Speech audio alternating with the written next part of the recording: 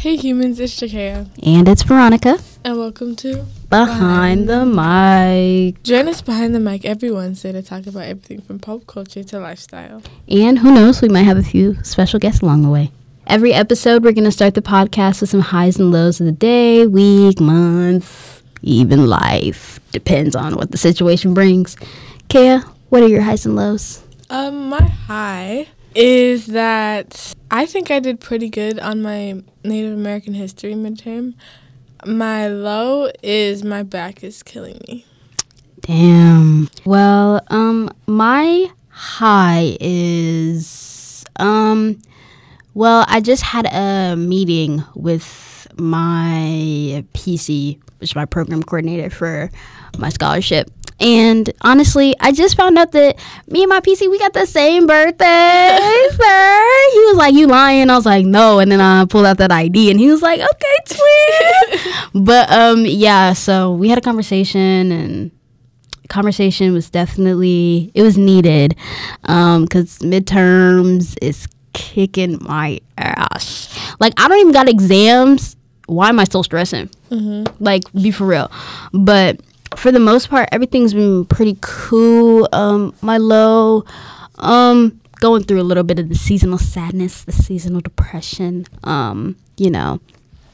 Just it's about that time of the year again, and I'm just ready to get the fuck ASAP. Like, miss my family, I miss my partner, I miss my bed, miss my house. Like, I miss having my own bathroom. Like, I just miss my privacy. And it doesn't help that I really can't really enjoy break like that, because as soon as we come back from break, I have a really big project due on that Friday, and I'm like significantly behind. So, right now I'm just existing, and that segues us into our first topic, our first lifestyle topic, which is mental health during midterm season. Well, I think one thing that everybody needs to understand is midterms in high school are totally different from midterms in college. I definitely feel like throughout high school, midterms were like, okay, yeah, I gotta take a couple tests in my class or whatever, But when you're taking a class that doesn't traditionally have tests, it becomes a little bit more wishy-washy and a little bit difficult, because I'm an architecture major. Jakaya is majoring in emerging media arts, and most of our projects are determined off of what comes out of our brains. It's not more so testing our knowledge, it's more so testing what comes out of the knowledge that we've gained from the class. And when you have project-based stuff, I'm arguing that it's much harder than an average test, because you don't know what to study. You don't know what, definitely. You don't know what exactly they're looking for. They'll give you a prompt, they'll give you a rubric or whatever, but there's no right answer, so it's like either they're gonna like it or they don't. Right. Or they kind of just are like it's good, but it could be better. Yeah, like I just got the grade back from my first project in my design thinking class, and I got like an 88 out of 100, which that isn't bad, but it's kind of like you can do better. Right. Like, I had, one thing about him, his little feedback, he don't type that shit out. He records a voice memo. No. And posts it to the kids. But I like my professor. I like my design thinking professor. He's cool people's for him. But for that, it was like mid-semester grade checks, and I was like, please, let's not look at that right now. But like when it's project based, it's so much more time consuming. I'd rather study for a test. Rather study for like a couple days and have a test, but having weeks to do a project, plan a project, I can't. I mean, I'm obviously doing it, but I don't like to. Procrastination on a project is totally different from procrastination from studying. Yeah. At least like with studying, like I can cram in a night. Projects, you can't do that. If you don't got that shit, you don't got that shit. Yeah. You don't got it. And it's scary. And I'm so behind on my computer applications project, y'all. I'm not even joking. Because literally, like, my laptop had an update. And when it updated, the stuff that it thought was corrupt, it deleted. And that's all I'm gonna say. So I've been playing catch up. So I literally just missed the technical assignment. I couldn't turn it in because, girl, what the fuck did I have? Nothing. So it's kind of just like, yeah. And then on top of that, like, it feels like I have no time for anything else. Like, today, me and JK have been running around, y'all. The release of this episode is gonna be a little late because midterms, our schedules have just been so like, and it's like, we just like, when the fuck are we gonna do this? Y'all, this is our 4th take. Yeah, in the past 4 days. Yeah. We have a take for each day at this point. And it's like we don't want to give you guys crappy content. So yeah, crappy like audio. Crappy ideas, thoughts, whatever. Like, we want to put the best. Yeah, like I said in that release statement that I released on the story. But yeah, like for the most part, like it's hard to exist during midterms because it feels like your whole career depends on how you do on an exam or how you do on a project. And especially as a first year, it's kind of like this is like the blueprint for the rest of my college career. You know what I'm saying? Like whatever GPA that comes out of your first year is kind of the thing that you're going to keep building on type shit. And you don't want to build on a whack ass GPA. So it's just kind of like, oh, what do I do? And then on top of that, like for me personally, I have spring submissions for the College of Architecture. And one thing that they do look at is GPA, you know? Like, yeah, you got the work, but like, do you got the grades too? Like, it's one thing to be like, okay, period, like you're a great designer, but you're a horrible student. Like that's truly what I don't want to be. Yo, I'm a bomb ass designer. I feel like I've had such great work, all of that coming with its own baggage. But at the same time, I feel like some of my grades in certain classes have been impacted from me trying to just be a great designer because I'm not just a designer. I'm a student designer. So it's kind of been a bit difficult. I wish I had the leeway of an athlete, but me too. No, it's different. I guess for educational purposes, it's just different. But for the most part, yeah. And then on top of that, like it's been getting cold, but then it's getting warm, and then it's the weather is everywhere. People's health is everywhere. Me personally, I've recovered from my little allergy flare up, but everybody else. But me over here, I sound raspy because I'm getting over a sore throat, but. Blink. Yeah, I posted that on one of my stories, and someone was like, they got sick too. I talked to whatchamacallit yesterday, and she's sick. Yeah, mine started with the sore throat too. Yeah. So something. No, but it's like it's almost gone, you know. Yeah, like the same thing happened to me. Like I believe you. I believe you. I'm right across from you. I believe you. I trust.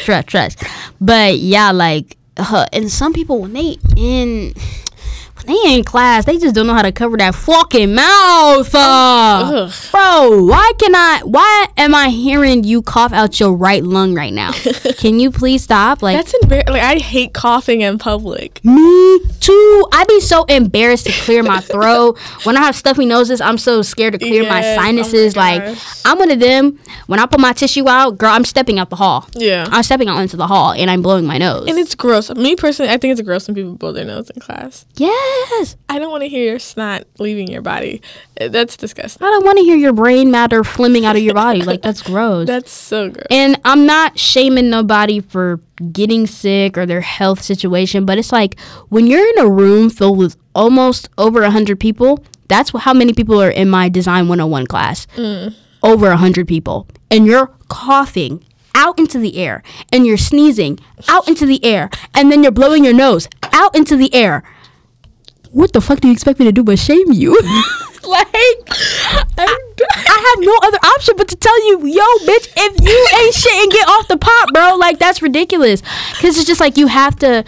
I think for me, when I was going through my thing, I made sure I got to class on time so I can, do all my due diligence in the bathroom. And then I would sit on the end. So then if I ever had to blow my nose, I could walk out of the room, blow my nose, and come back. Simple as that. It's either that or I'm dying for the rest of the class until I could privately blow my nose. Because it's not even just like I'm worried about other people. I'm just worried about me. I don't need nobody looking at me. Yeah, that's real. I feel it. Like, I was in lectures yesterday, and y'all. Have you ever held a coffin? A what? A cough, like in. Yes. It's so embarrassing. Ooh. But I would rather do that than cough like in front of people. Also, coughing in your elbow, in your mouth isn't physically in your elbow, is not doing anything. Coughing in your hands is gross. Cough down into your clothes, please. Yeah. I think we need to, teach people that. Yeah. I just... Contaminate your clothes. Not the air. Like, honestly, I'm going to keep it a buck. Like, I'm so quick to... That's why I usually wear jackets a lot when I'm, like, going through my seasonal stuff. Because it's just, like, one thing about me, I will unzip that jacket and put that shit right over my mouth and if I have to. Because I don't know, like, in the era of post-pandemic, I don't play. Playing isn't even the word. I don't even joke. I haven't got COVID. No. I will not get COVID. Amen. I don't even... A motherfucking man. Because, bro, like, even if people are like, oh my gosh, we're not in a pandemic anymore. Why are you coughing on me? Exactly. Why are you coughing on me, bro? Come on, be for real. Human decency. Veronica always says that. Human decency is so free. It's so free. Very. It's so free. Very. It is so free. Yeah. And I know, like, some people be trying to say, like, it's not contagious. That's what they all say. And then it starts to travel. It starts to travel. You know what I found out? This is going to be like TMI for eating. Skip this part. Diarrhea is contagious. Yes. I did not. Why do you think people are, like, dying of diarrhea in, like, the early times or whatever, the early centuries? People were dying from diarrhea? Yes. You've never heard somebody, like, tell you like a joke like, damn, we be taking our shit for granted. Niggas used to die from diarrhea back in the day. I mean, you never heard nobody say that before? No, I've heard like gonorrhea, but like no diarrhea. Like, diarrhea is I guess. Crazy. I don't know how. Well, also like waste systems back in the early centuries weren't that great. They would literally just like throw waste like out in the open in an open pile type shit, and air pollution, and then if you have a disease, that shit obviously travels through your body matter and your body fluid. This is gonna get graphic. It's not graphic, just don't imagine it. If you're sitting on the toilet and you got diarrhea and then somebody else comes into that bathroom after you and sit down and use it. I don't think that's how it works. How then? I think you have to be in like direct contact with. You ain't got diarrhea on your fingers? The matter. But also, what did I just say? The waste systems used to be really bad to the point where they would dispose of their waste out in the open. But I'm saying like now. Now? I don't think there has been a case of anybody getting anything through diarrhea. I mean, if you count the Ebola epidemic, where diarrhea was a symptom and like blood would be in the diarrhea, and then obviously like okay, that's other enough. things. I'm so sorry. Back to mental health and midterms. We out here being CDC. Talking shit. CDC hire us.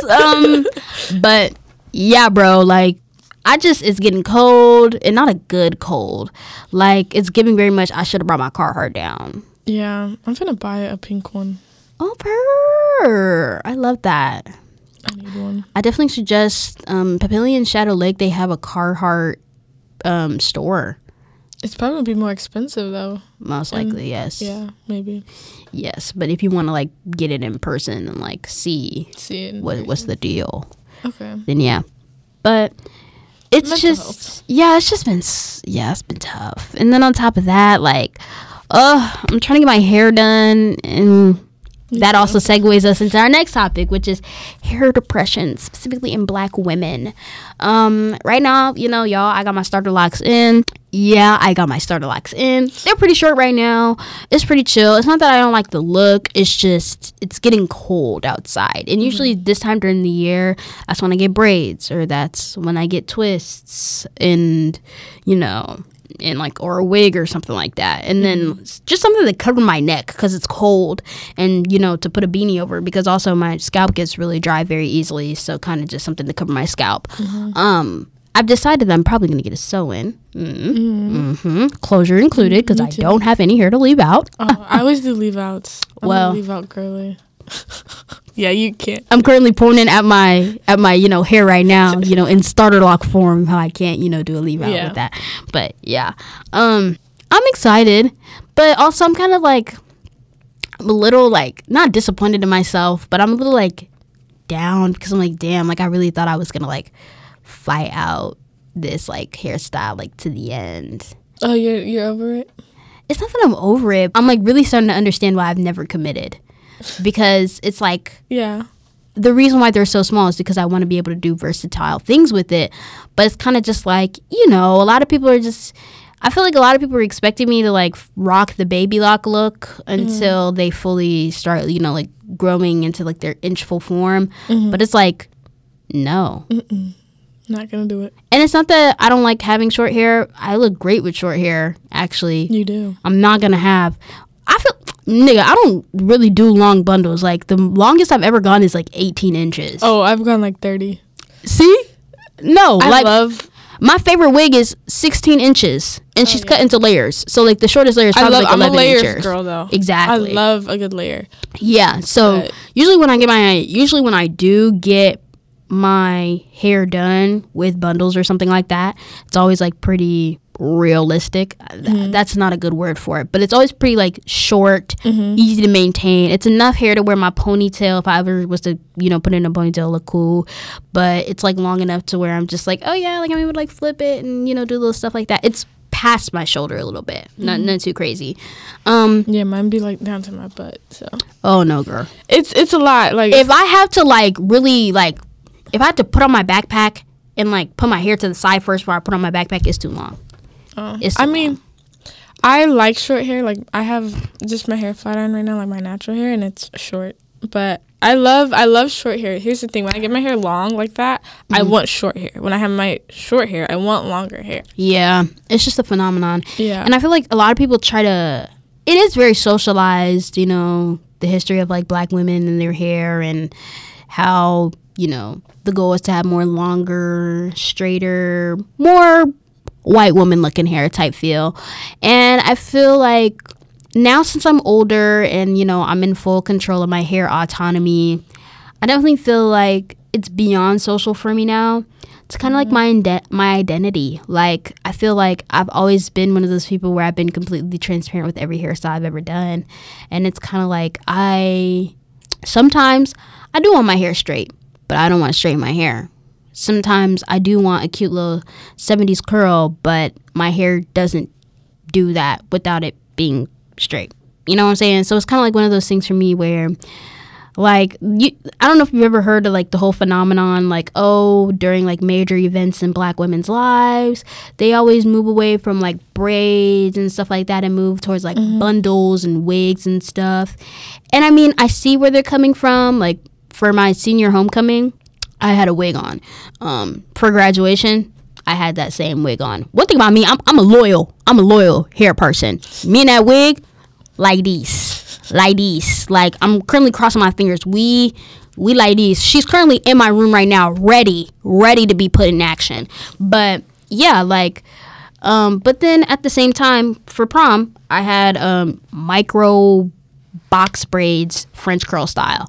And then for junior prom, I had box braids.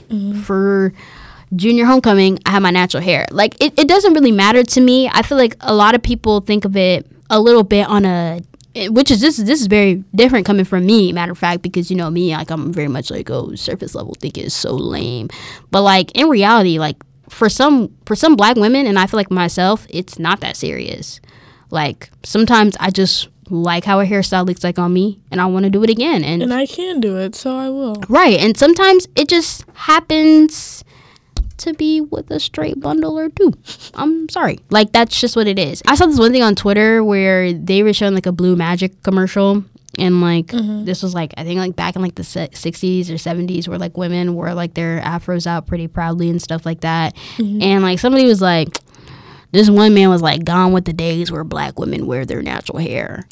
But I'm like, some of y'all niggas be calling us bald headed, nappy headed. Exactly. I'm trying to figure out, why is a woman's hairstyle that important? Exactly. I love a good versatile woman. Right. Like, all I'm saying, if I was a dude and my girl was changing up her hairstyles, like, back to, I would love that, bro. Like, you cannot tell me. Like, one thing about my partner, he will always support my hairstyle changes. He'll always eat up any hairstyle, from the baby lock to the wig laid to the silk press to the braid to the faux lock. Like, it is what it is, because it's just like, if you have it, do it. Like, don't let that shit limit you type shit like that. And that's what makes black hair culture so exquisite, so different. It's because you can do anything and everything and pull it off type shit. It doesn't mean you want to be a white woman. It doesn't mean you want your hair to be permanently straight. No, it just means you're trying something. Right, I like the hairstyle, I want to do it type shit like that.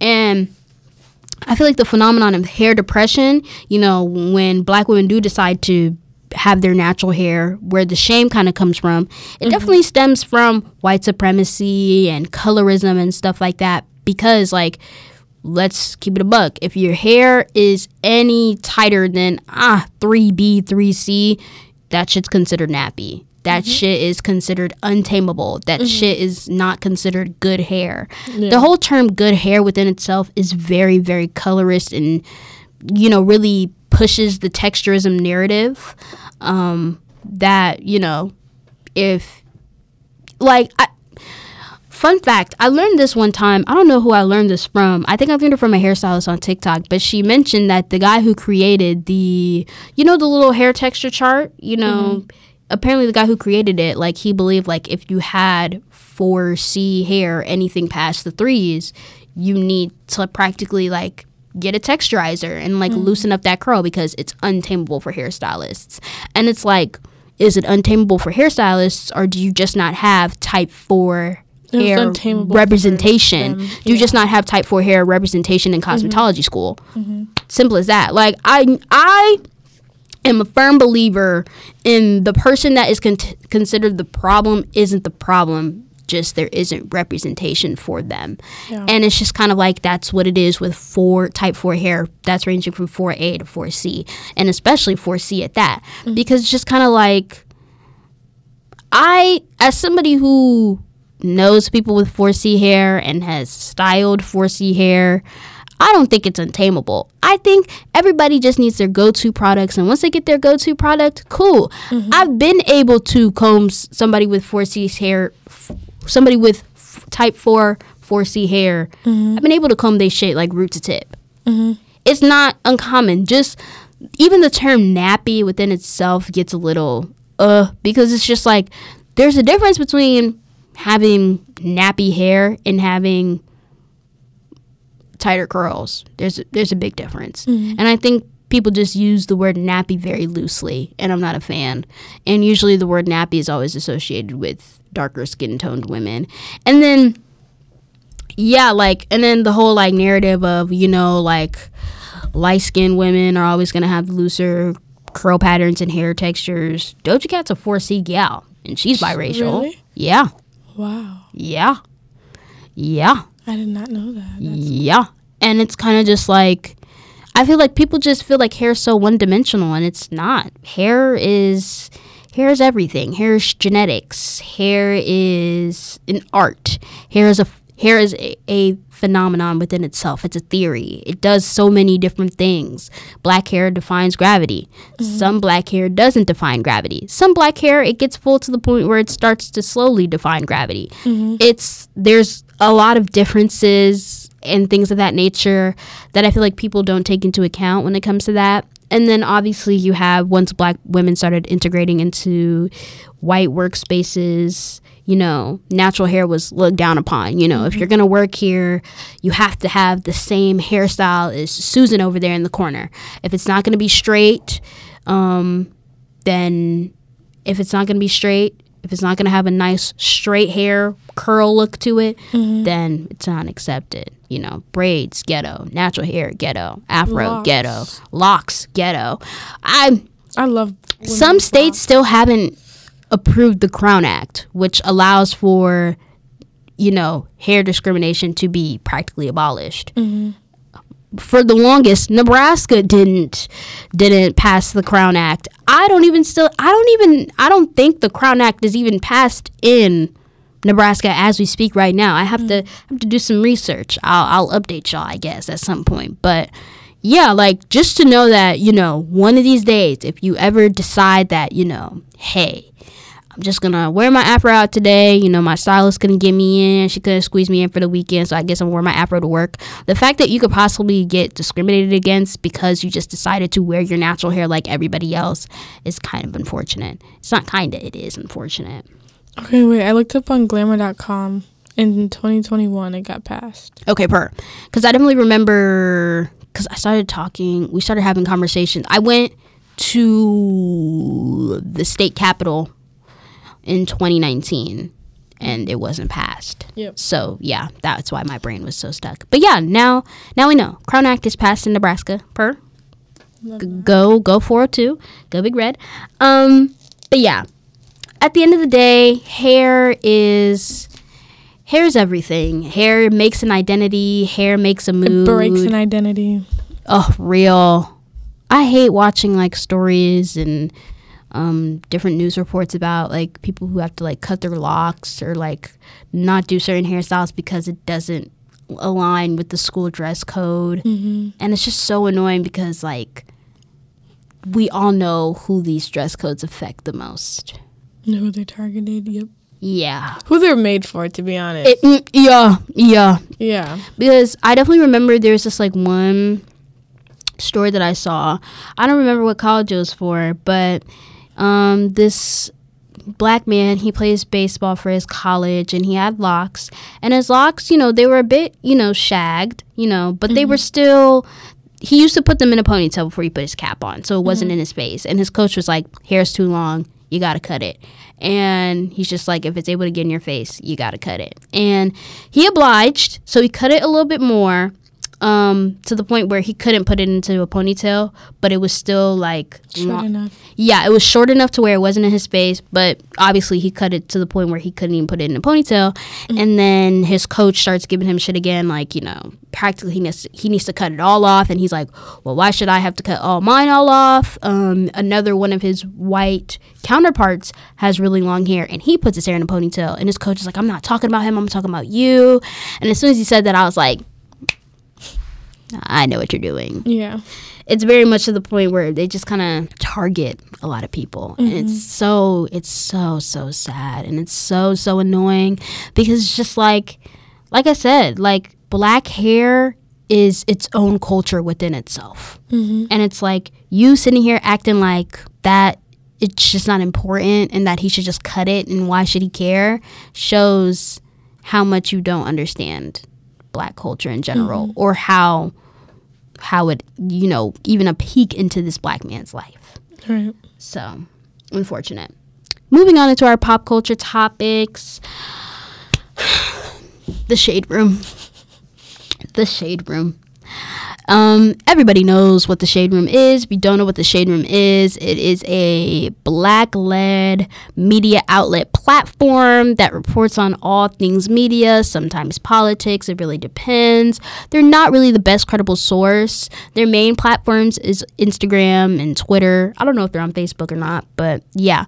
So recently, a creator by the name of Keith Lee, and everybody knows who Keith Lee is. And if you don't know, Keith Lee is a infamous food reviewer on TikTok who really boosted to fame during the pandemic, trying smaller businesses in the Las Vegas area, kind of trying their food and giving them like reviews and stuff, and kind of like bringing a lot of traction to people and stuff like that.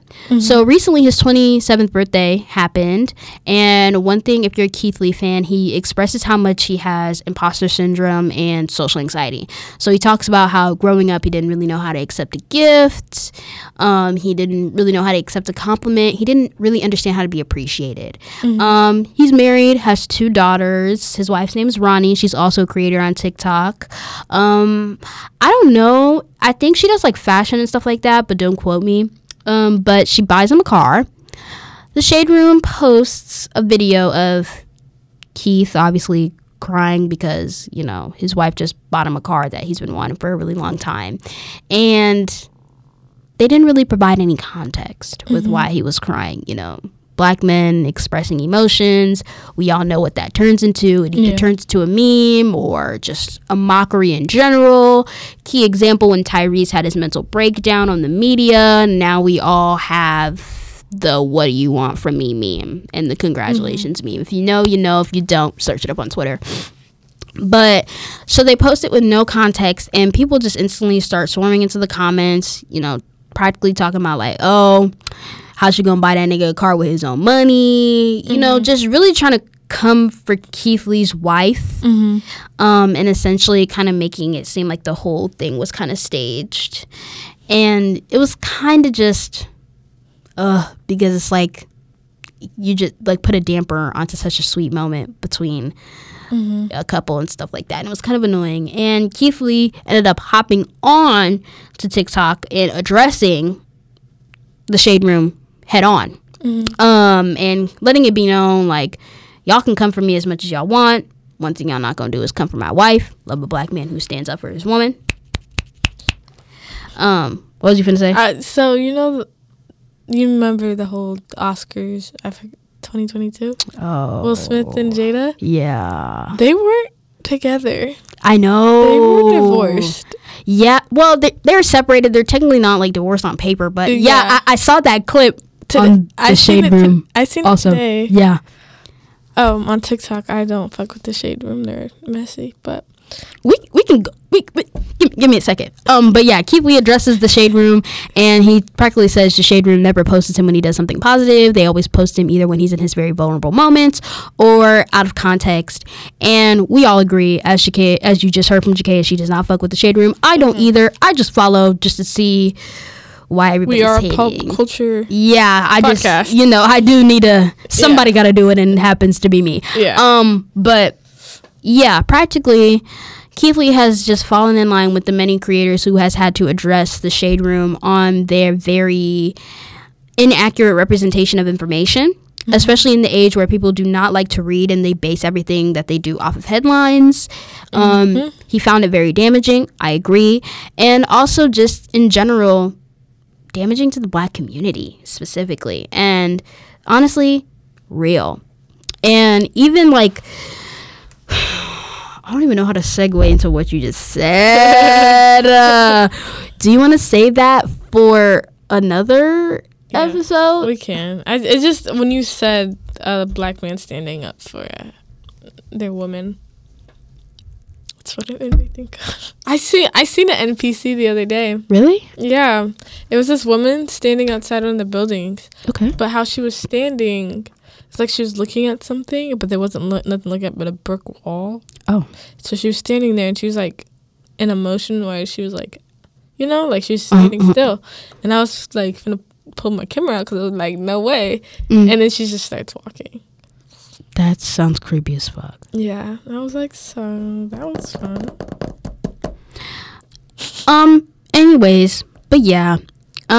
Keith Lee has now, like I said, fallen in line with the many creators who has expressed their dissatisfaction with the things that not only the Shade Room posts, but the context that they put it in. Jakaya, eat him up. Eat him up. Jakaya is an advocate for Shade Room haters. Yeah. She's a Shade Room hater to the T, and honestly, slay. I feel like if you're going to get your news from online, from social media, Shade Room is not the place to go. I feel like if you want to attain news, go to either the source, or if you're going to read about it, and like go to a actual, like TMZ. Like TMZ is kind of messy too, but go somewhere where you can build a bias towards whatever you're reading, because the Shade Room will give you a bias and then everyone runs with that idea. It's not cute. Stop. One thing about Jakaya, it's not cute. It's not. Like, it's not. And it's like the Shade Room. I follow the Shade Room sometimes, and I'm like, oh, like, it's like a little cute family moment. So, like, oh, like, I'll follow them again. And then they post they said, we got this, bitch. Time to do real content. And it's like, oh, my God, you guys are so annoying. Like, how do you literally sit and type? Like, look at what you're typing. Make a little, like, whole article and be like, yeah. This shit is messy as fuck, and I want everyone to fucking read it. No! Stop. If you follow the Shade Room, unfollow them. Today. I hate them. Not me, though. Stay safe. Not Veronica, though, because, you know, they are pop culture. in a sense. It's just usually what I do, I guess, to put you into the process of how I choose pop culture topics is I usually spend my days, not all my days, scrolling on Twitter, scrolling through Instagram, seeing what the mess is. And then once I see what the mess is, I go to my go-to commentator channels and see if they're talking about it. And if they are talking about it, I go to them and then kind of... Yeah, do that. Just don't go from shade. Please. I kind of go down a wormhole. And plus, like, most of the stuff that they do talk about, I've already either, like, seen... If it's like a live television thing, I've already like seen it already, or if it's like a social media thing, I've already seen it on Twitter. So it's kind of like, you know, pick your poison, truly. But I feel like the shade room, like I said, we're in the era where people just don't read. So it's kind of just like, it's difficult because actually I've like looked at a post from the shade room and I've like actually like clicked the read more sign and I've read through it and stuff, and it's just like, I'm kind of like, well, if you've ever just read, I feel like the whole thing, then maybe everything will help. But it's like, but they know people only read that fucking black words and that's it. Yeah, pretty much. And it's kind of like, I mean, smart advertising, I will give them that. she said I'll give you your props, whatever. Not too crazy, but stop. I definitely feel like, yeah, it's just one of those things where they use media tactics to draw people in, but when you're drawing people in, you're giving them misinformation. And it's like, when you're as big as the shade room, I don't know if Instagram does have like a information check or correction thing, but it's like, when it comes to pop culture, no one's gonna check the shade room. Yeah, because it's just like, it's They've pop built culture. A big enough following. It's pop culture. It's open for interpretation. You know, look what we're doing. We're currently doing an open interpretation to a pop culture topic. But in a society where everything is social, nothing is ever neutral, and everything is just based off of everybody's personal bias, it's really difficult to get information from the shade room and take it with anything but a grain of salt. Because at the end of the day, each and every one of those editors, writers, all have their own personal bias that they might put into that story. And that's why you need to individually read it instead of just looking at the headline and being like, oh, there it is. I feel like if you have enough, like we're doing, if you're going to go read the thing and talk about it, don't only have the shade room as your source. Yeah. You need to, do your own looking, like I said earlier. But if you just use shade room as a source, I will not trust you. I will no, I couldn't trust you. That's like you saying I be watching Fox News every day from my news. Yeah, that's crazy. Stop, please. I'd rather you watch them damn TikTok news fucking people, not shade room. Yeah, in my personal opinion, I just feel like there is so much more to the pop culture realm than the shade room. Because, I understand, for me, example, first episodes, I got the topics from, what news site did I get it from? Keyword news site. I think I got it from a New York Times reasonable article. And then I got the other topic from just scrolling on Twitter. I try my best to always, if I can't go down a rabbit hole about it, that means we're probably not going to talk about it. Because if there isn't multiple perspectives that are provided on the topic, the one perspective is probably the most biased perspective. And that's why when... shit, and this is with anything, whether that's education, whether that's pop culture, just with everything. When you just have one resource, that resource is most likely going to find a way to separate itself from any other possible article or video that's on that same topic. So that's why you always have to have multiple perspectives of something so you can build your own perspective or your own bias on the topic. So you're not sitting here just being like, well, this is what this person says, so I'm going to believe them. Not everybody got a good track record on social media. So it's kind of like you really have to take everything with a grain of salt, and you got to really just, okay, I'm going to look for it on my own and hope for the best. Yeah. And that's what I be doing, and I feel like we've gotten pretty good topics from me doing that. Also, we're also in the age where people don't like to watch the entire clip. They like looking at like a specific, they look at a piece of the clip. Our attention spans are getting shorter and shorter. Yeah, I have the attention span of a 5-year-old, so. I feel like if it's not interesting, I'm not going to look at it. Yeah. And that's like pretty common for everything. But for the most part, it's kind of like, that's kind of why everybody was flaming Keith in those comments. Because it's like they haven't watched the full video. Mm-hmm. They haven't gone over to Ronnie's TikTok and seen her talking about how she got the funds for the car. Mm-hmm. You're just looking at this little clip that the Shade Room posted that's about 15 to 30 seconds max. And then building your bias. You're commenting. Yeah. You're commenting. You're insulting this man and his family, which is so low. Mm-hmm. And mind you, this is a man you ain't probably never met in your life. Don't know him from a can of paint. Will never meet. Who knows? His name might not actually be Keith Lee. You will never know. You haven't. You don't know this man. Mm-hmm. And it's like you're just accumulating all these things. Mm-hmm. Just accumulating. And it's just like, if you watch the full clip, if you read the full article, mm-hmm. maybe you will actually know, what is and what is not. Yeah. And that's just the hardest part about living in this society, is you just have people who don't understand the full extensions of things. Mm-hmm. They don't take their time to listen to the information that they're receiving mm-hmm. and to process it. They instantly start talking about it. Or they don't take time to research into the other things mm-hmm. that they have questions about. They automatically commentate about it. And even that's going to segue us into our last podcast topic for the pop culture sector. I was scrolling through Twitter. Like I told y'all, I do that pretty frequently. Yeah, I do that pretty frequently. And I run across this tweet from this creator. I don't follow them. If you haven't been on Twitter kind of has like the same structure as TikTok a bit. It has mm-hmm. like a For You page. So based off the people who you follow, the tweets that you like and the tweets that you repost, they kind of give mm-hmm. you those types of creators. I always get like a mix of like pop culture and politics, because that's the type of stuff that I see on Twitter and that I enjoy and that I repost and stuff.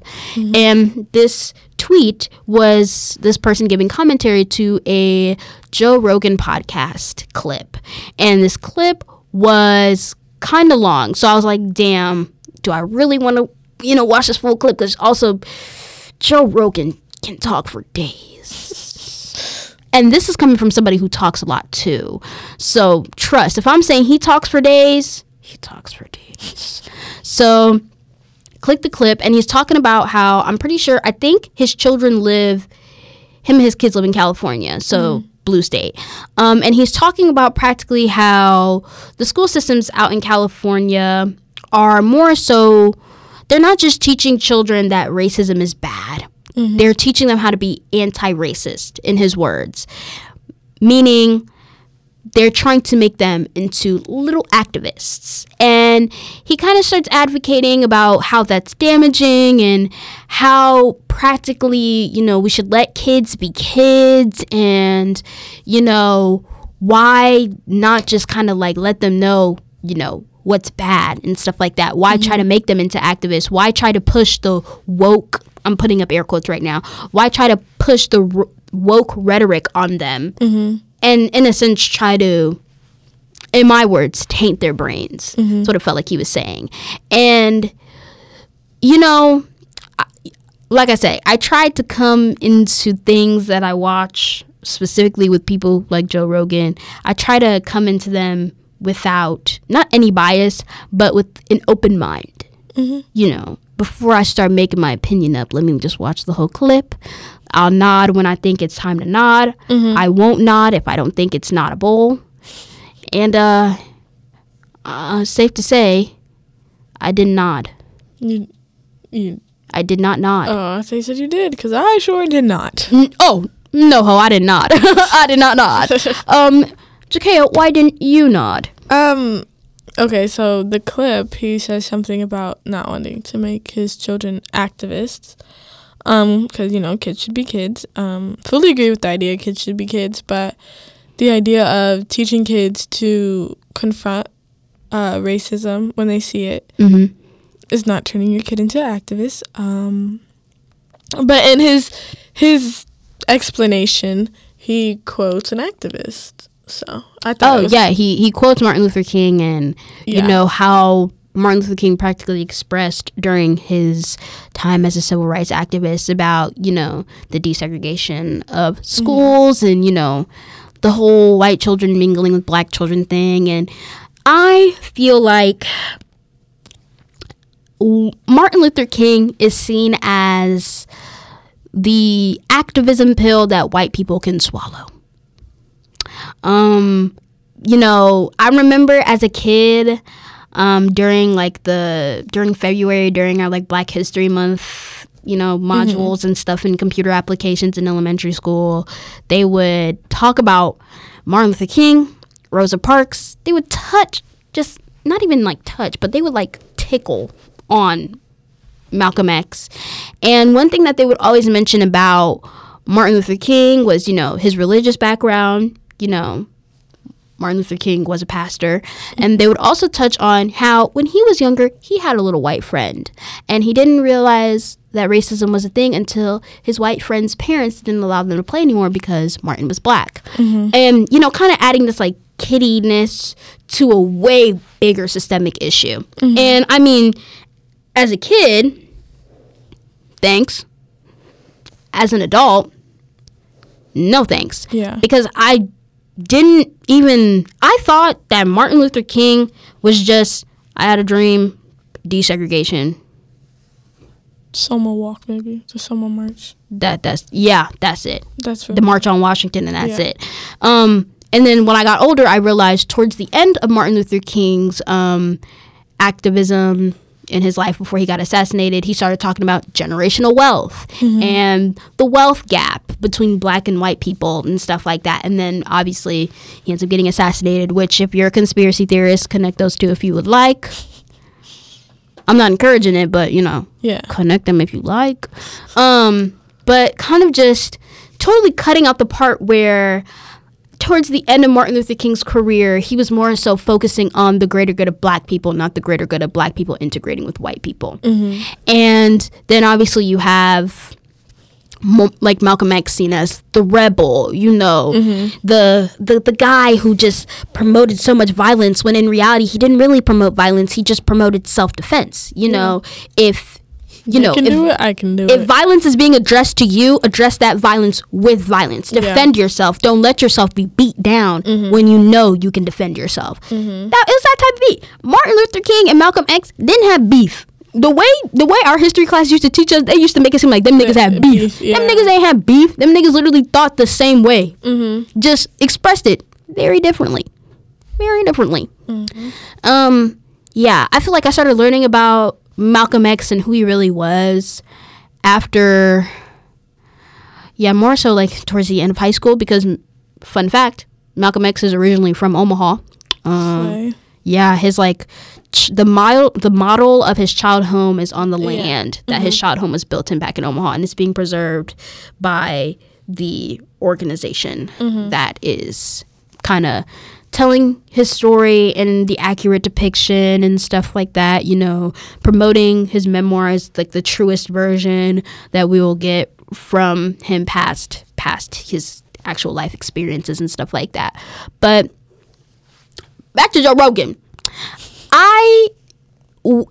When the whole woke is whack thing became really apparent, it kind of started annoying me, because I feel like people think that woke is just this radical liberal take, and that's not the truth. Being woke is not, it's not that. It's being very much socially conscious about the things that you do. It's being aware that racism is the reason why a lot of things are happening. Kind of, somebody formed it in the greatest way. You know, black people, we've been fighting to catch up, because while everything has been happening to us, the world is still going on. While slavery was happening, the world was still advancing. While our Black Wall Streets, parentheses, pluralize the streets, because we've had multiple Black Wall Streets. But every time we try to make it up, it gets burnt down. Or we get abused and get intimidated into getting rid of it. Fun fact, Lake Lanier in Georgia used to be a majority black city. It used to be one of the black Wall Streets that I'm referring to. And that's why people, if you're a conspiracy theorist, maybe that's why Lake Lanier is haunted. Connect those if you want to. But every time black people have tried to advance with the times, we've always been set back by a white hater. I'm gonna keep it a buck, a white hater. And it kind of shows the fact that when you're in a position where you're constantly being set back, the only thing you could do to try to get ahead is educate people of why you're being set back. And it's difficult because then you get called woke or you get called radically liberal. Most black people I know, especially older black people, align with the conservative party. So it's not that any of us are being like radical liberals. We're literally telling you, hey, these are our experiences. I know so many black people who are not far removed from slavery at all. Yeah. Slavery is only a grandparent or two away from them. And these are people my age. So that shows we're not that far in time at all. A majority of American history was spent in slavery. Be so for real. Be so for real. Yeah. I have to silence you. No, I just have to say so many no's. Fun fact, George Washington's teeth wasn't made out of wood. It was made out of his slaves' teeth. That's why he didn't smile, because he had multiple types of human teeth in his mouth. Oh my God, that just got so dark. I have to express the meaning of wokeness has been morphed by the radical right flank so much that it's gotten to the point where things like Black Lives Matter is turned into this, oh my gosh, so you're meaning nobody's saying that. We're not saying that. Nobody said that. The black outrage that's flooding out of my body right now is bananas because I feel like this all the time. Back to Joe Rogan. What about the black children who are in these classes with your kids, who experience racist experience on a day-to-day basis, whether that's a microaggression or blatant racism? What about them? That's the reason why critical race theory is so important to the school system. That is why people continue to fight for critical race theory to be a thing in our curriculum, because we're learning history from the perspective of the winner. That's a problem. If you go to England, they're going to tell you their bond with America from the English perspective. The Boston Tea Party wasn't shit. They didn't care about that. They won that war. They won. They gave us our freedom. We didn't win it. They gave it to us. That's what the English feel about us. The British. That's what the British feel about us. My fault, y'all. That's what the British feel about us. Now, American history. We took our freedom. We did, there's nothing wrong with telling history from the perspective of the winner, but here's where the wrong comes in. The winner is never going to talk about their ills. They're never going to talk about their faults. They're always going to talk about their wins. Growing up, the way we learned about slavery was sick. We didn't learn about slavery. That's it. We knew what slavery was, but we didn't know what it was. We didn't understand the full extent of what slavery was. It wasn't taught. No, it wasn't. We didn't understand in school. I'll say that. Not even taught in school. It wasn't taught nowhere. It wasn't even taught nowhere. Media regulated it. The most we had as examples of slavery was 12 Years a Slave, Roots, and that's all I can name on hand. That's it. That's all. Literally, I didn't learn the full brutality, the full gruesomeness and heart-wrenching truth about history until later in my high school years. I was 16 when I actually learned what slavery was. That's outrageous. Because who knows what the average 16-year-old white kid knows about slavery themselves if they don't decide to educate themselves. And I'm black. Literally. At the end of the day, slavery wasn't just, they got whooped here and there and, Messy? No, it was more than that. It was brutal. There was incest. There was murder. There was everything in there. Everything you could think about that you don't even want to happen to your worst enemy, it was happening to black people on a day-to-day basis. Day-to-day basis. Everything that you think of, every stereotype you can think of in your frontal cortex has been stemmed to slavery. Why can't black people swim? Because during Jim Crow and post-segregation, white people used to throw acid into the water while black people were swimming, to the point where black people were just like, stay away from pools, to the point where people didn't even find it necessary to teach their children how to swim. I know how to swim, though, but I don't. Thank you, Mom. Mom, you did your best. It's okay. I did my toe, though. Yeah. And there are so many other things that you can think of. Trust me, think of it. If you can think of it, Google it, and something will pop up, child. Yeah. So when you say, oh, us educating your children about what racism is and how to combat racism and literally root for anti-racism, all of a sudden it's woke. We're trying to turn them into activists. We're not trying to turn them into activists. It's not activism. It's common human decency. It's human decency. It's not activism. It's human decency. It's something where when you are at witness of something that is being harmful to a person of color, you're able to defend them in that matter. I tell people all the time, white supremacy is only bad when you make it bad. Mm-hmm. You can be anything with white supremacy, and that is an ally, especially. If you don't know how to use your power, boy, throw that shit away. There's no point in you having it. Be a shield. Be a sword. Be a fucking armor, for goodness sake. Be something. Be in the front line protecting black people when they're trying to express what is going on. Or any person of color at that. It's just, when you make it seem like we're turning your children into activists, that's not true. Because at the end of the day, we're trying to break the racist rhetoric from the stem. And that's the youngest generation. That's the people whose brains aren't fully developed yet. Children in their adolescence are like sponges. They'll suck up anything in their brain, and then once their brain fully develops, they'll choose what to keep and choose what to lose. And the thing that they keep is the thing that they see the most often. Unfortunately, racism is instilled into all of our day-to-day lives, regardless if you experience it or you're dishing it or you're seeing it. So, you see what I'm talking about here. Yeah. It's one thing to see something and be like, oh, that's a little racist. But it's another thing to stand up and be like, hey, you shouldn't say that. Either that's racist or that's just wrong. Yeah. Simple as that. We're not trying to make anybody into an activist. We're trying to make them into an upstander. We're trying to give them the power to, if they see something, they can say something.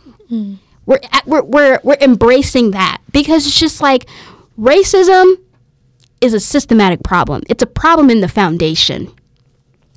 You can't break down a foundation and expect the rest of the house to stay standing. Yeah. So what do you got to do? All you got to do is mend the foundation the best you can so you can mend the rest of the house. And that's what we're trying to do with the youth. Well, that's all we got for today. Woo-woo. JK, go ahead, share that posting schedule, child. Okay. Let me find it. Oh, okay. We post every Wednesday on Spotify. And you can find us on Insta and TikTok at We're Behind the Mic. We're spelled WERE, and then Behind the Mic spelled regular. And then where we'll be posting public interviews, behind the scenes content. We're gonna be posting dumps before every single episode that we drop, or just to kind of hype y'all up and kind of show y'all all the behind the scenes stuff. Yes. And Kaya, where can they find you on the media? On Instagram and TikTok at Jakaya Lashe, JAKAYALASHE. I think I spelled that right. Hopefully. Just go to the... I was going to say, it's also in our Instagram bio just go too. there. Yeah. Yeah, and then you can also find me on Instagram at Veronica Sarbaugh, spelled Veronicasargbah, and we'll see you next week behind the mic. mic. Yep. See you later.